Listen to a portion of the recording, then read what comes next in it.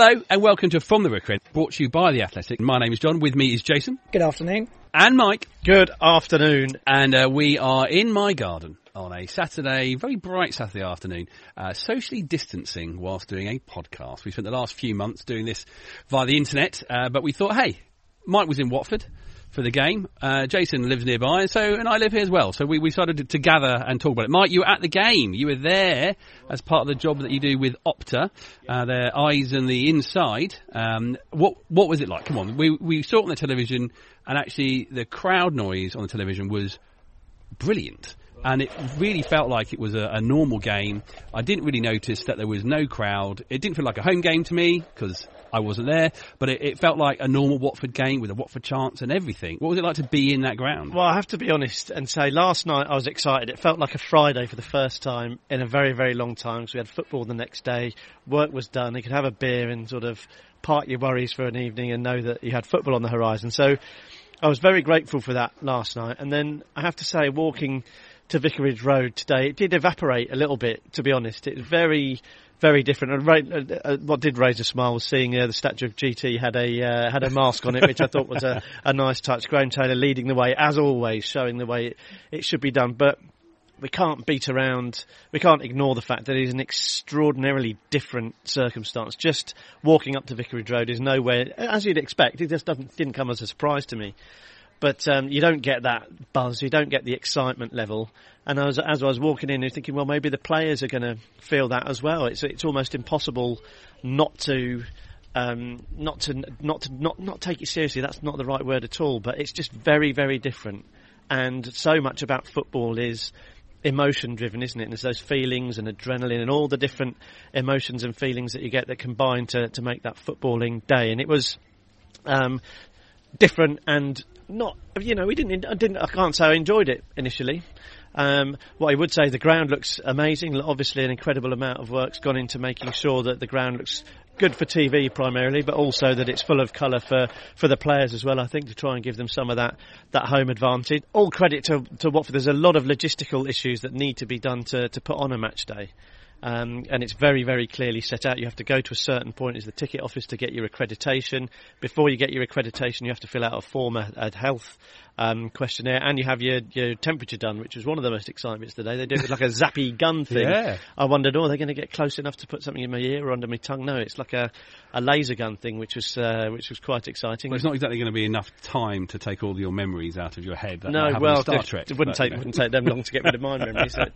42-year-old duffer. Maybe get rid of the bad ones that have come through the 1990s of supporting Watford. So I felt very privileged to be there. As you say, the job for Opta is to make sure that all the data they're getting is correct. So fortunate to be there, and I recognise that, one of only 300 people to be in the ground. So I don't mean to sound ungrateful, but it is very, very different. And I think that's important that we know that as supporters when we look at the games and look about how the players play. The bit that really, only moment it stood out for me, as I said, the crowd noise was amazing. It all worked really well. It felt like I was watching Watford on the television. That was fairly normal unless you look at the background. But Jason, the bit that really came to me is Leicester will walk out as they're meant to do as the away team first, all in the line, and Watford literally came out like they were a Sunday League team in dribs and drabs and over there, and Troy shouting back and just all over the place. And it almost felt that led into the first, and we're going to be quite American with this podcast, I think. These water breaks break the game up perfectly into quarters. And it literally led into Watford in the first quarter just being a little bit off the pace and not really, they weren't able to really get anything going, were they? No, you say about them sort of coming out in dribs and drabs. I sort of half expected them to all sort of line up and start taking pop shots at Foster in goal, proper Sunday League warm-up. Their approach, I guess, was very much like mine. I was out in the garden, I was gardening right up until kick-off. So I didn't have that ceremony of my parents coming down and walking up to the ground with my dad and that sort of build up to the kick-off. I was just sort of straight in my comfy seat, and I guess the players felt, because the fans were there, they had that same approach as well. And I think you're right, it did lead to perhaps a slightly lethargic start to the game. No Z-guards as well. No, the first couple of minutes we had a little bit of a buzz about us, but then that very quickly evaporated and Leicester seemed to be in control of the game. They were the ones creating the chances, and there were just too many mistakes in that first 20 minutes. Yeah. Players that you think we'd be relying on, especially Decore, I thought, just gave the ball away, sort of completely going against his song. Yeah. Just a couple of times where he just needed to put his foot on the ball and trying something different. We didn't look comfortable wanting to keep hold of the ball. We were just sort of, again, to use that sort of Sunday league approach. There were some times where we were just sort of launching it away from trouble. Sometimes you do need that, but there were times where you think, hang on a minute, just a bit of calm, get on the ball. We didn't want to do that, and it just sort of led to us conceding a lot of possession to Leicester. That seemed to grow their confidence. I didn't think they were 100% at their best today, but they got a bit more confidence, and that led to them sort of creating probably sort of the best chance in the first 20 minutes. But thank God for Craig Dawson getting in the way of Vardy. Yeah, because that's the thing. I think there's a point for me with Mike was it's sort of what I expected. It wasn't surprising that a team or any of the teams didn't come out 100%. Leicester not 100% themselves, us definitely not 100% of ourselves. And it took until the drinks break, into quarter two, where actually all of a sudden we came out the blocks and we started playing, and it was significantly better. Yeah, and I think it's interesting you mentioned this, that these things like drinks breaks, so it's quite odd when you're watching it in the ground as well. It's probably less pronounced when you're watching on TV, because it doesn't just stop. There's people still talking and commentary, and they can play replays and stuff. It's quite abrupt when it happens in the ground, and I think that's something that teams are going to have to get used to, because I think it was in the first half, and they had the drinks break, and Leicester resumed on the attack with a throw in I think it was in and around the 6-yard box. I think it was in the first half anyway, and I thought, well, that's a dangerous time to have a break, and that could be a time if people don't switch on to that and people don't get used to that, it's going to be difficult. So there is a lot more to think about, I think, for these teams, and perhaps we even first considered. But yeah, it was difficult for Watford, I thought, in that first half. I thought Leicester, like Jason said, looked far and away the better team as the first half wore on, and it was just a case of really getting in at half time. I think the frustrating thing for me was Ismaila Sarr. It looked like was going to have quite a bit of fun against Chilwell. To be honest, he'll have a good run against any defender, whichever side they're on, because he's just so quick. And I think we were guilty of not getting him into the game enough, and perhaps we were looking for those long balls to get him away. But it didn't really feel like we were looking to get in. We weren't playing to our strengths, I don't think, enough in that first half. It took us a little while to get going, quite frankly, and it felt like we were the ones that were going to make a mistake and let Leicester in, if anything. We got to half time, Jason. There were moments and stuff and mistakes from Watford that sort of caused Leicester to have chances, but again, as we said, they didn't sort of take them. We had a couple of chances, but not many. And I don't think at half time I felt like, oh, thank goodness, or thank goodness that's over. It's almost like, okay, that's sort of fair. We made some mistakes, and it was a bit rubbish in places, but that felt like the good place to go. And you hope. And I suppose this is my more ongoing thing with Watford, is you hope when you're not down, but you're not on top, that you can react. And something happened at half-time in the third quarter of the game. It was the Watford quarter, and we created plenty of chances. Yeah, and I actually think that half-time came at a bad time for us at the time, because we finished quite strongly in that first half, and we were starting to get on top. Like you say, we were starting to get Sarr involved. We saw a lovely sort of pinged ball from Capoue out wide to Sarr. We know that he can do, and a decent cross into the box that nearly created something. Yeah, things were starting to happen. We had the Decore chance.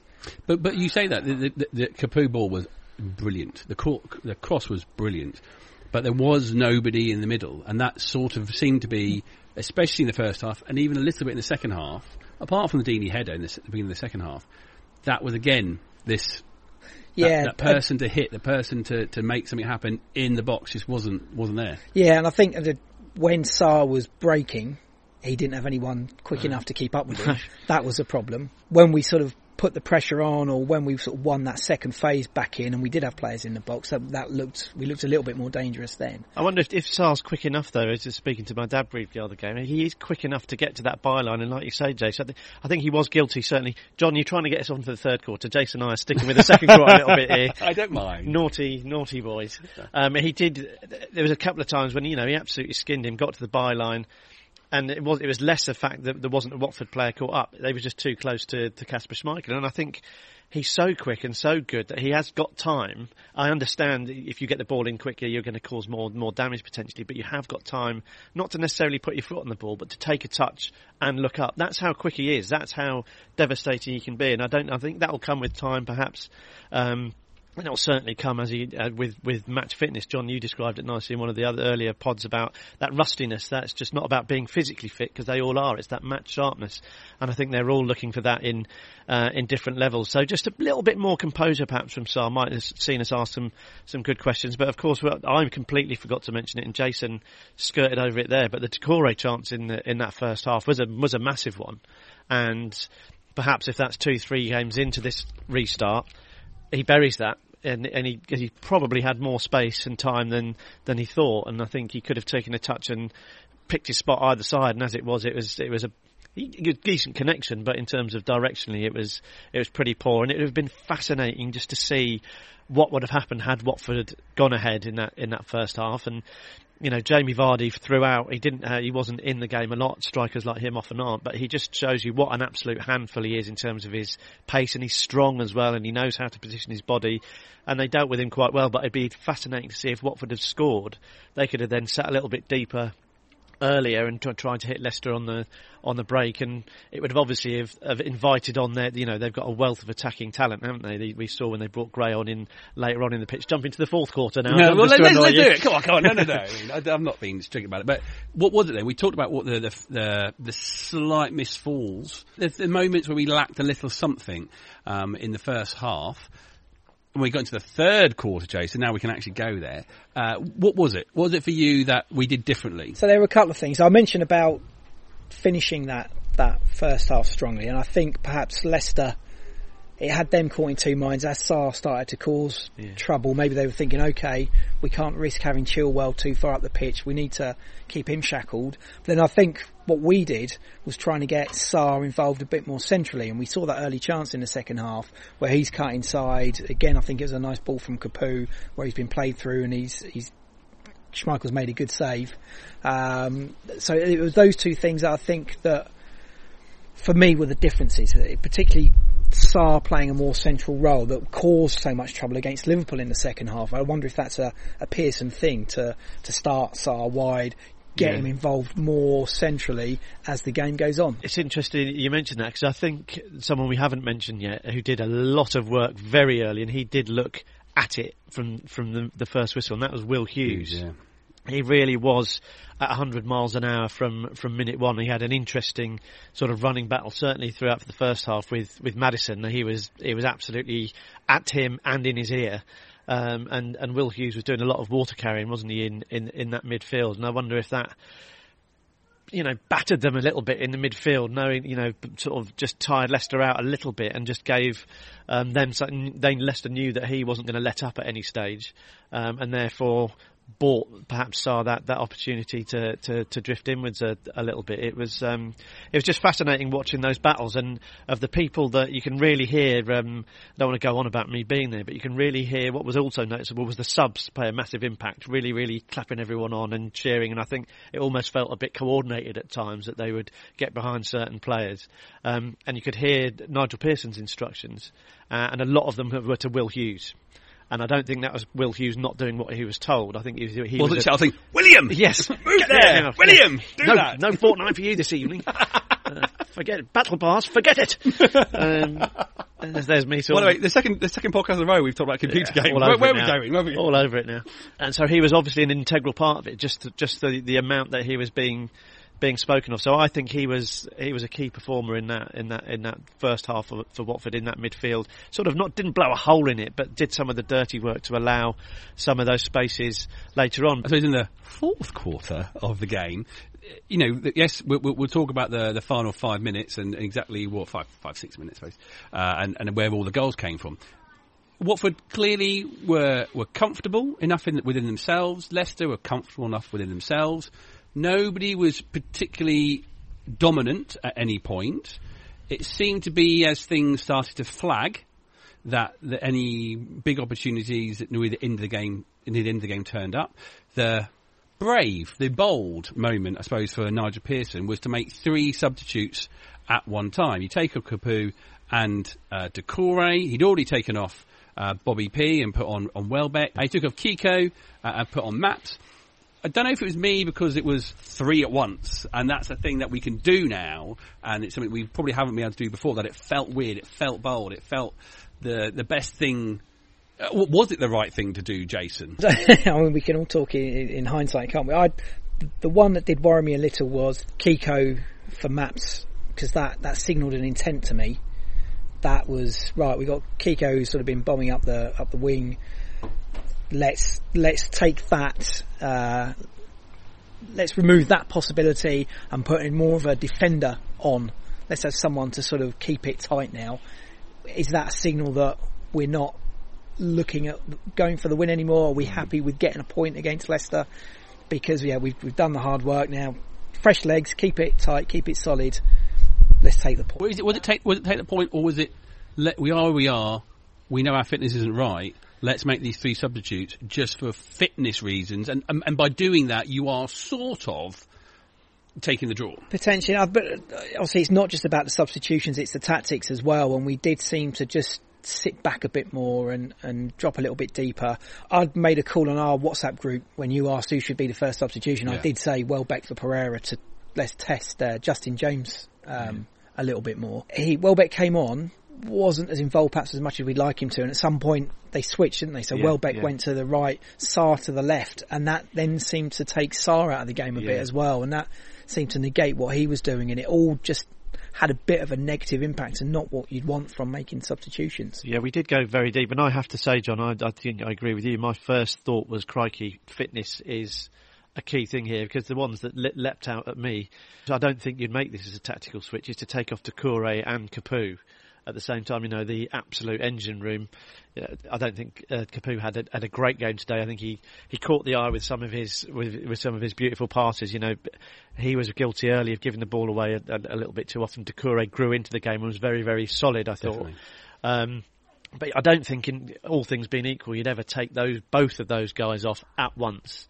From a tactical point of view, it's a very, very big move, and I thought, crikey, if he's making that move, we are obviously managing fitness and getting people back up to game speed is obviously a really, really big thing, perhaps even bigger than we first anticipated, because that's a huge move. And we did, just for I don't think their goal came from us sitting deep. I think we actually dealt with it pretty well, and Chilwell's strike did come from out of nowhere. Probably gave him a little bit too much space, but there was no indication for the sort of 90 minutes previous that anyone was going to pull out anything of that sort of quality, was it? It was a magnificent strike, and everyone's a bit shocked. But I think Watford dealt with that situation quite well, and the fact that Leicester have got a better squad than us, certainly with attacking options. You do think, crikey, they brought Gray on, didn't they? And I thought that upped the ante a little bit and asked more questions, and I think they were better positioned to ask questions of us than we were to ask questions of them. But that said, we didn't really look uncomfortable, like you say, John, at any time, which was,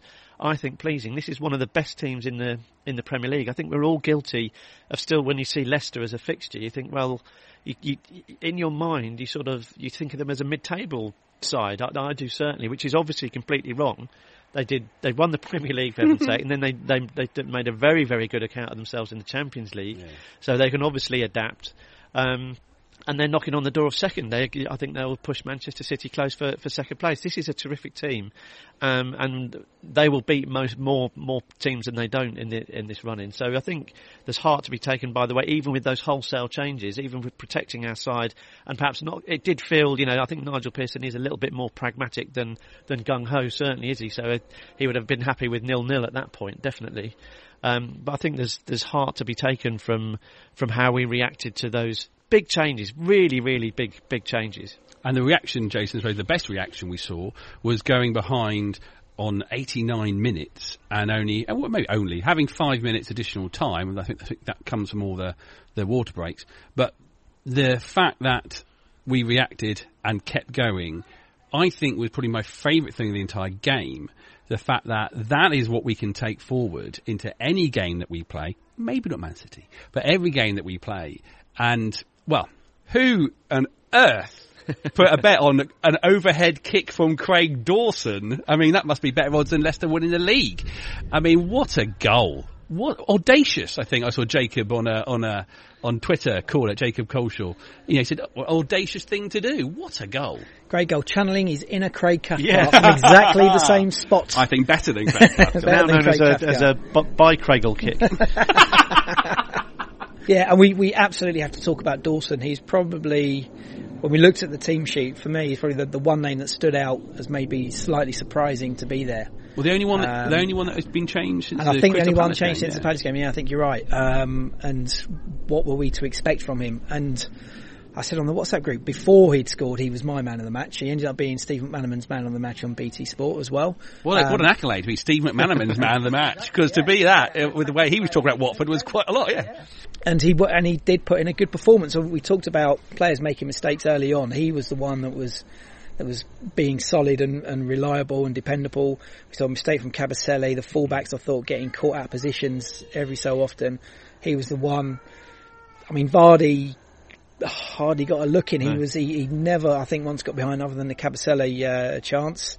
We pretty much had him sort of wrapped up, no problems at all there. And he's almost like his performance, almost sort of Mariappa-like. With what we've had from Mariappa, when we've had good performances from Mariappa in the past couple of seasons, he's been the man who's been there, very good at dealing with crosses, in the right place at the right time. Yeah. And it was almost sort of an upgrade on that type of performance, I thought. Very good dealing with anything that's sort of thrown at him. Nothing stupid. When he did have to get rid, he did get rid, and it's exactly what you want your central defender to be. And then, of course, he pops up and gets that equaliser. There was no other selection for man of the match for me, because he had to work hard to manoeuvre himself into position to take that shot on. I mean, it was dropping at an awkward angle. He knew he had one opportunity to have a dig, and he had to work hard to do it, and then he had to manoeuvre his body to actually do it. And yeah, I think, he's still, I think that was the signing that we hoped we'd made, wasn't it, that we saw today. He doesn't look like a world-beating centre-back. I think he does look a little bit tentative sometimes. There was one moment where he almost got caught out.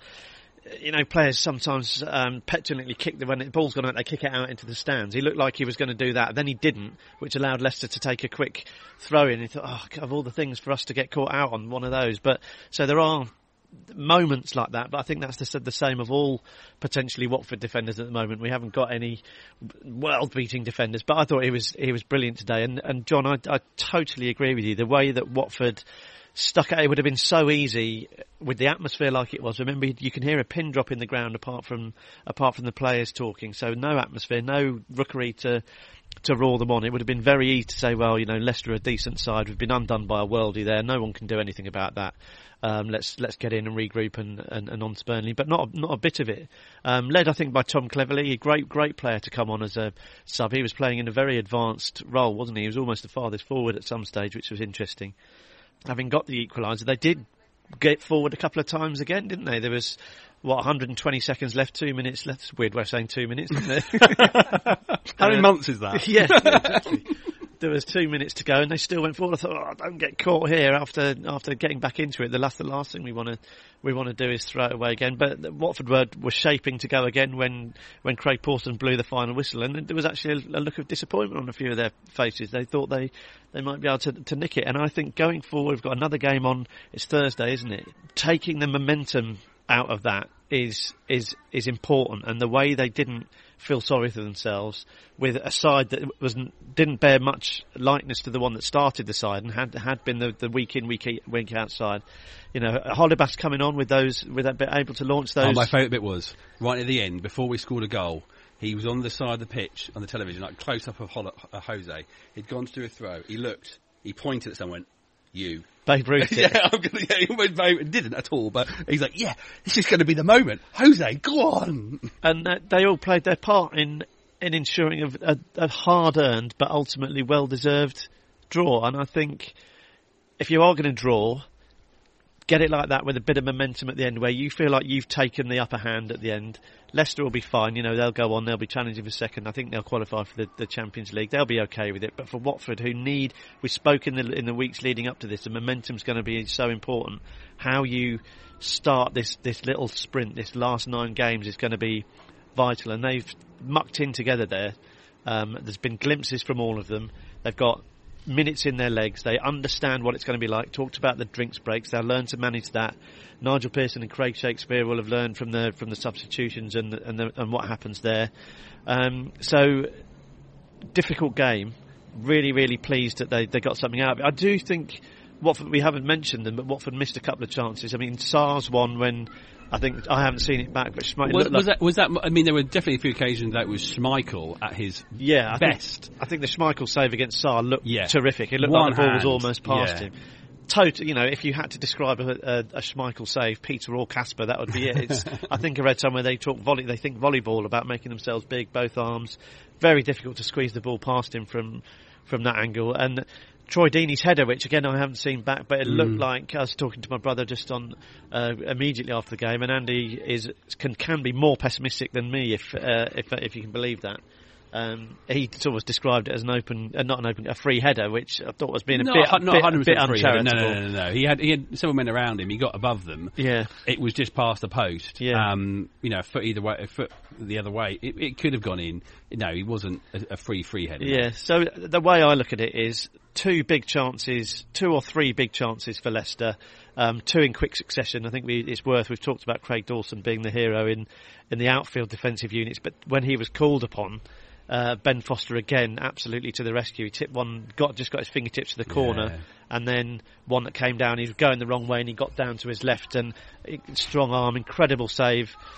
So really kept Watford in it there, and beaten all ends up by the goal. Beaten all ends up by one that hit the frame of the goal, like the post or the crossbar. And then Decore's chance in the first half, Sarr's and Deeney. So on balance, three presentable chances each.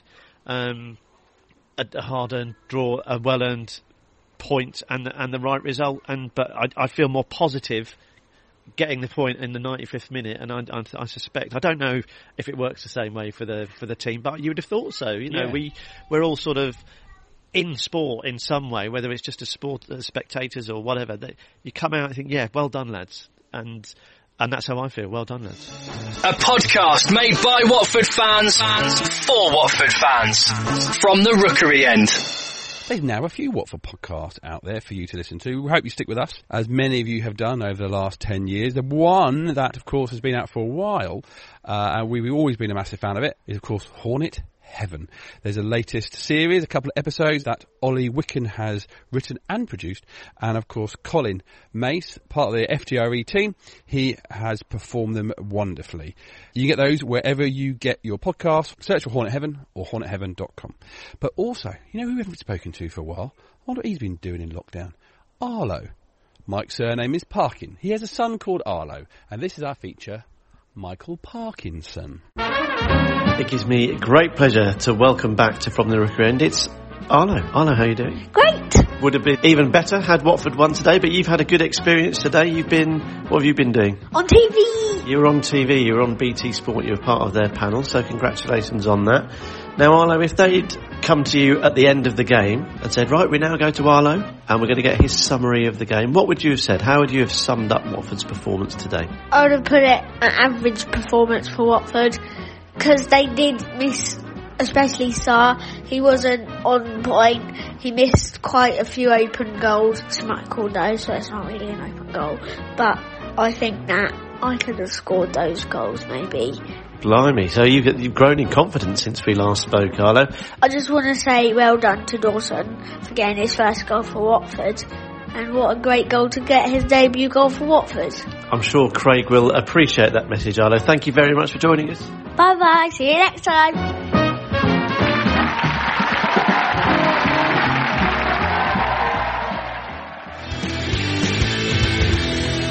My name is Matt Davis-Adams. I present the Athletics Chelsea podcast, Straight Outta Cobham, and I'm a supporter of the two-time European champions Nottingham Forest. I also host the very excellent Totally Football League show, where every week I'm joined by Swindon Town legend Sam Parkin and Southend stalwart / journeyman Adrian Clark as we follow this championship season to its conclusion. The Totally Football League show is now part of the Athletics network of podcasts on Apple, Spotify and all the usual podcast places. As you know, we're brought to you by The Athletic, and you can currently get a 40% discount on subscribing to The Athletic. What does that mean? Well, it's only $2.99 a month, or just 10 pence. That's English pence per day.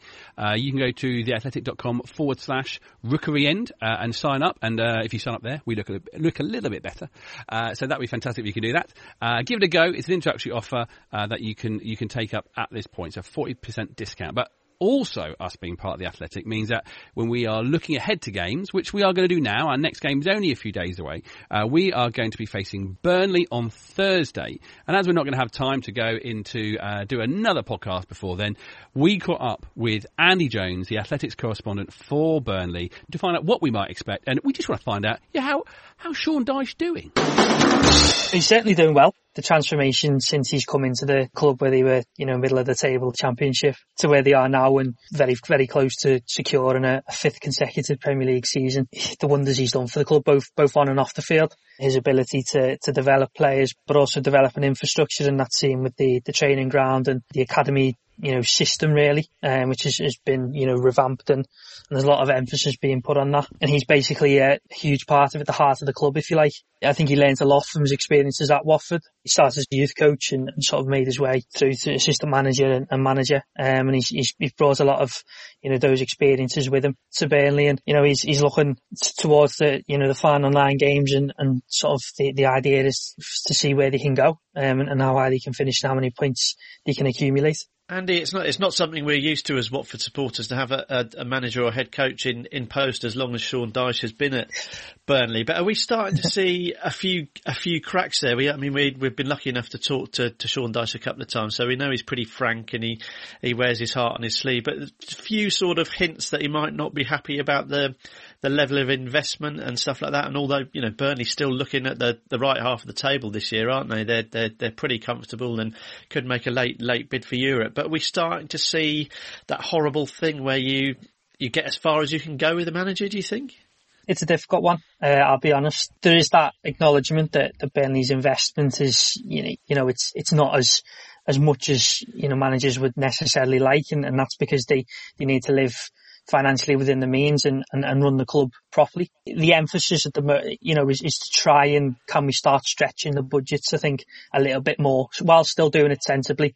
That's the challenge now, because now Sean Dyche will always say they're not a fully established Premier League team, but it's getting to that point now where they are, and it's how can you go and move from that point.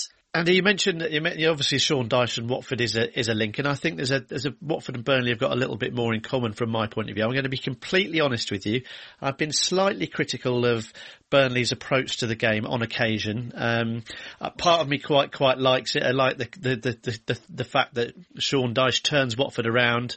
He makes them kick off. They know which way Watford want to kick off, and he always, if they win the toss, he chooses which way. Little stuff like that Sean Dyche is very good at. And Burnley are very good at as well. There's a certain way they play, and I think you guys would hopefully recognise that as well. But I think Watford went through it in the 80s when we were very, very successful with Graham Taylor. He got accused of being a long ball side, and so I see similarities. Burnley made it into Europe, Watford made it into Europe back then, and both teams have been criticised. What's it like? What do the fans feel about that criticism? Do they revel in it, or do they think it's unfair or unjust? Well, I think the easiest example is if you go on Twitter after a game and sort of scroll through opposition fans' views of Burnley. No matter the results, they might have beat them, they might have lost to Burnley, but there's usually a lot of fans who aren't very happy with the way Burnley play or don't quite agree with it. It's one of those things, and at the end of the day, football's about winning, as simple as that sounds. And Burnley, with the players that they have, they can't go out and buy these expensive players who can make a difference in games. A lot of it is based on the hard work, the team ethic, the workmanlike pressing and things like that. So you have to work with what you've got, essentially. And Dyche's moulded the team with the players that he's got, which suits Burnley, and so they win enough games, if you like, and he's very, in terms of sort of that physical aspect, and I always tell everybody it's long passes, not long balls, because there is a point to them. There's a lot of elements, and it's not just that. When they get the opportunity, they will look to try and press high And when they get the ball, they do look to use it, effectively and efficiently instead of passing for the sake of passing. I think that's fair to say. One of my favourite things about Dicey is that he speaks out about diving, and I'm fully back him on that. I think it's important. It really drives me up the wall as a long-term football supporter just to see how easily people go down. I think it's sometimes difficult to square that off with people like perhaps Ashley Barnes has got an interesting relationship with gravity from time to time, but we don't want to be too controversial into that. But feel free to comment on that. But obviously, it looked Ashley Barnes and Chris Wood up top might well be missing for Watford games. So, how big an impact will that have? And also the fact that those two boys out, but also the fact that Burnley playing Monday then Thursday, so with only 2 days in between. There will be a big miss, and Barnes and Wood, the 2019, they had, I think it was 30 league goals between them. That they scored, which, is very impressive. They will be big misses, but the fortunate thing for Burnley is the striker department is an area where they are strong. They've got Jay Rodriguez and Matej Vydra, who spent the majority of the first half of the season sort of on the bench, or in Vydra's case, sometimes not in the squad. But they offer different things, and you mentioned sort of the robust nature of Burnley. Dyche likes that physical side, as long as and Burnley, want to use it in a fair manner and have that and play with that edge, which is fine margins, is something that Dyche references a lot. That physical edge can give you those fine margins in games which are a bit sticky. I mean, Jay Rodriguez and Matej Vydra had come into really good form. Just before lockdown, Vydra scored away at Southampton in a 2-1 win. Sort of kick-started his Burnley career, if you like. He was excellent the following week against Bournemouth. Andy, we've seen firsthand, obviously, how destructive Vydra can be. His pace is absolutely extraordinary, and his finishing when he's confident is second to none. He's quite the player, isn't he? What's happened at Burnley? How come it's taken so long for him to light that blue touch paper? Is it because of the success of Barnes and Wood and people like that he's just struggled to get in, or has there been anything else that's stopped him making an impact? Definitely the form of Barnes and Wood is a huge factor, because for the large part of 2019, they were pretty much undroppable, and it was only with Ashley Barnes' injury at the start of this year where the chances have sort of come.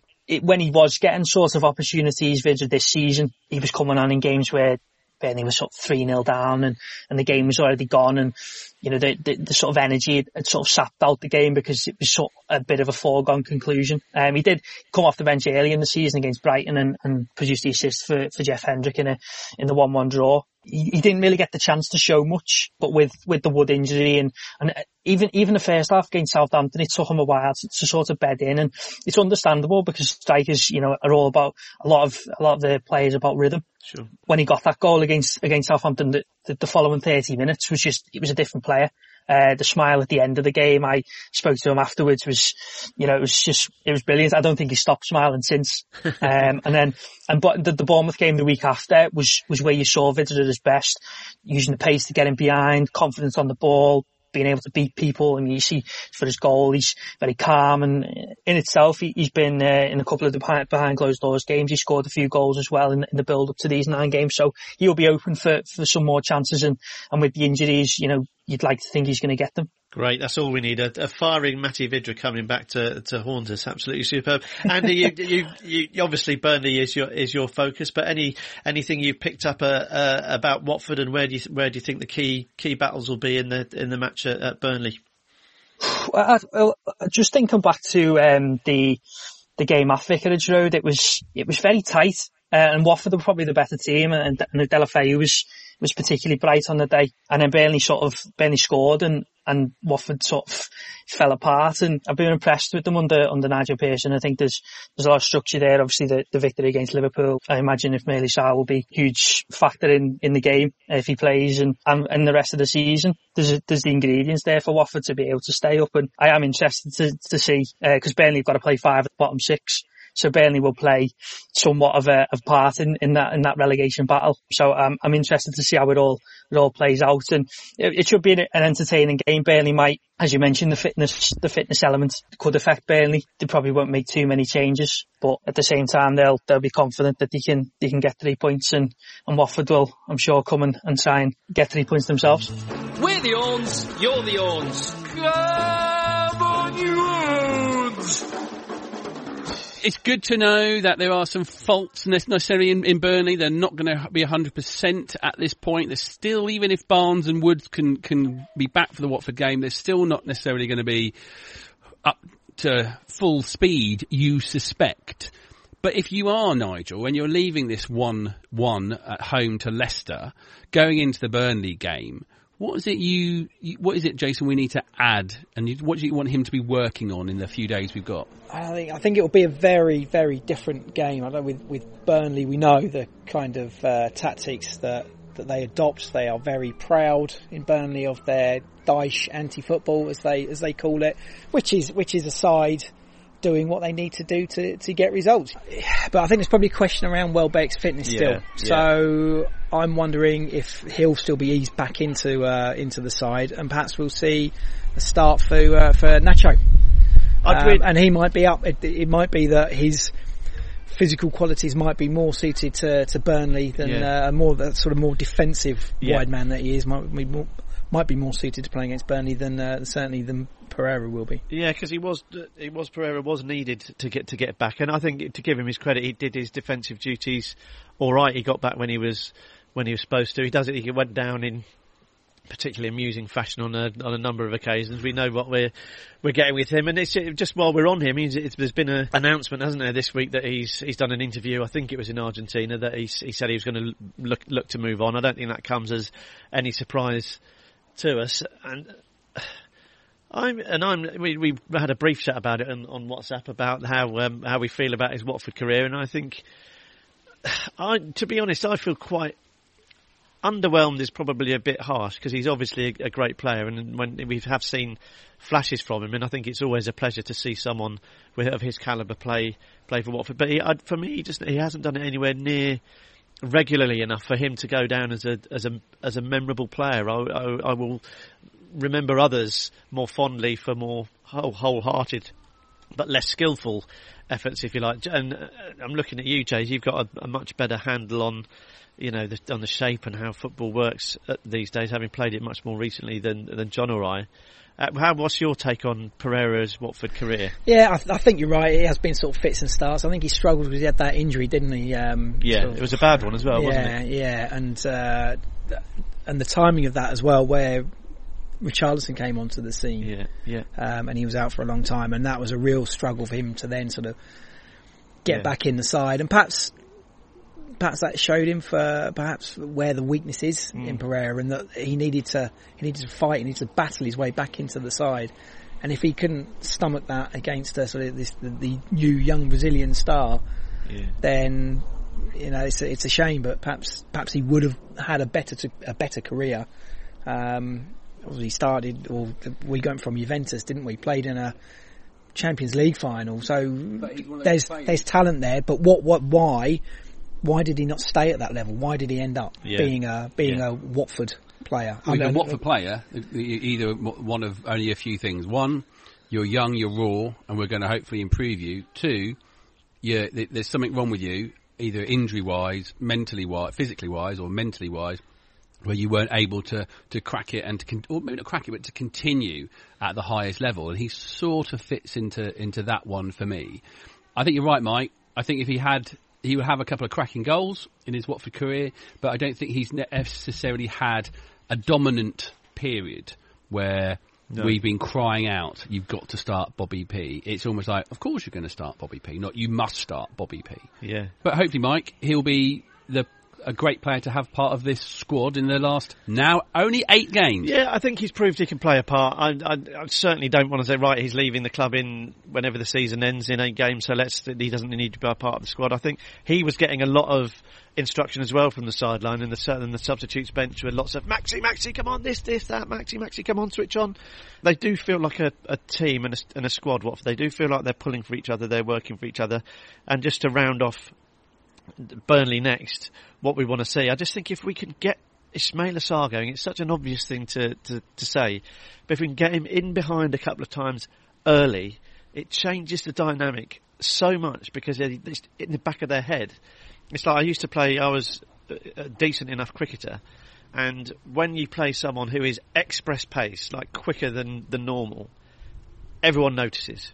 It's because batsmen, ball's moving around. You're going to get a hit. You're going to get out. You're going to struggle to get, and that filters back through the dressing room, through the pavilion. It's like next man in, and the guy comes out, shakes his head. Phew, haven't seen anyone that quick before, and it gives the other opposition something to worry about, and he is something to worry about. He is. There was in the second half. It didn't come to anything. He just lolloped past Chilwell. Just ran past him. Didn't look like he was putting any extra effort in. It just like a little button in his heel went off and off into the distance. And if we get him in the game sooner, then that gives Burnley a lot to worry about. They will be their first home game in these weird circumstances, so they'll have other issues to think about. They're in with a chance of getting into the Europa League, so they've definitely got stuff to play for. They've got Manchester City up first. Will they be licking their wounds a little bit after that? Will they get a good result? Who knows? But it'll be their first home game. They'll be expected to win that game. So I think if we can go up there and just start strong, first 5-10 minutes, show them that we're a threat, and that can change the dynamic a little bit. I don't think we did that enough against Leicester. Different kettle of fish. It will be a very different game, much more physical. We can expect at Burnley, and that's something that Ismaila Sarr will have to learn. To either exploit better or deal with better, because I think you watch Jamie Vardy, when there's contact, he knows how to make sure that he gets the foul. I think there was one where Kiko and him came together just over halfway line, and there was nothing in it, but he made it look like a foul, which fine, it's part of the game. And Ismaila Sarr needs to be better at that, because I think he gets quite rough treatment, and if he's better at drawing that foul, better at making sure the ref knows he's being fouled, then again that ramps up the pressure. I'm putting a lot of pressure on his shoulders, but the question really is, Mike, is can he stay with? Can he perform on a slightly warm summer night at Turf Moor? Probably, yeah. I reckon he'll be all right. It's a good job we're not going, isn't it? Because the cricket club next door serving up that ale that's on a balmy summer's evening at 6:00, it would be. That could be a lengthy hangover, couldn't it? I think he's going to be key for us, and I just think if we can set the tone, get going early, because Burnley can snuff you out, they can stifle you, they can make the 90 minutes or 100 minutes if it's Burnley deeply unpleasant and deeply difficult. As is that's completely fine. That's the way they do it. It's up to us, and we say this when we've come up against teams like this before. Ever since we've come up to the Premier League, we know what the challenge is going to be. Can this squad step up and deal with it? And all of a sudden there's 8. After that there'll be 7. So we haven't got much room for manoeuvre here.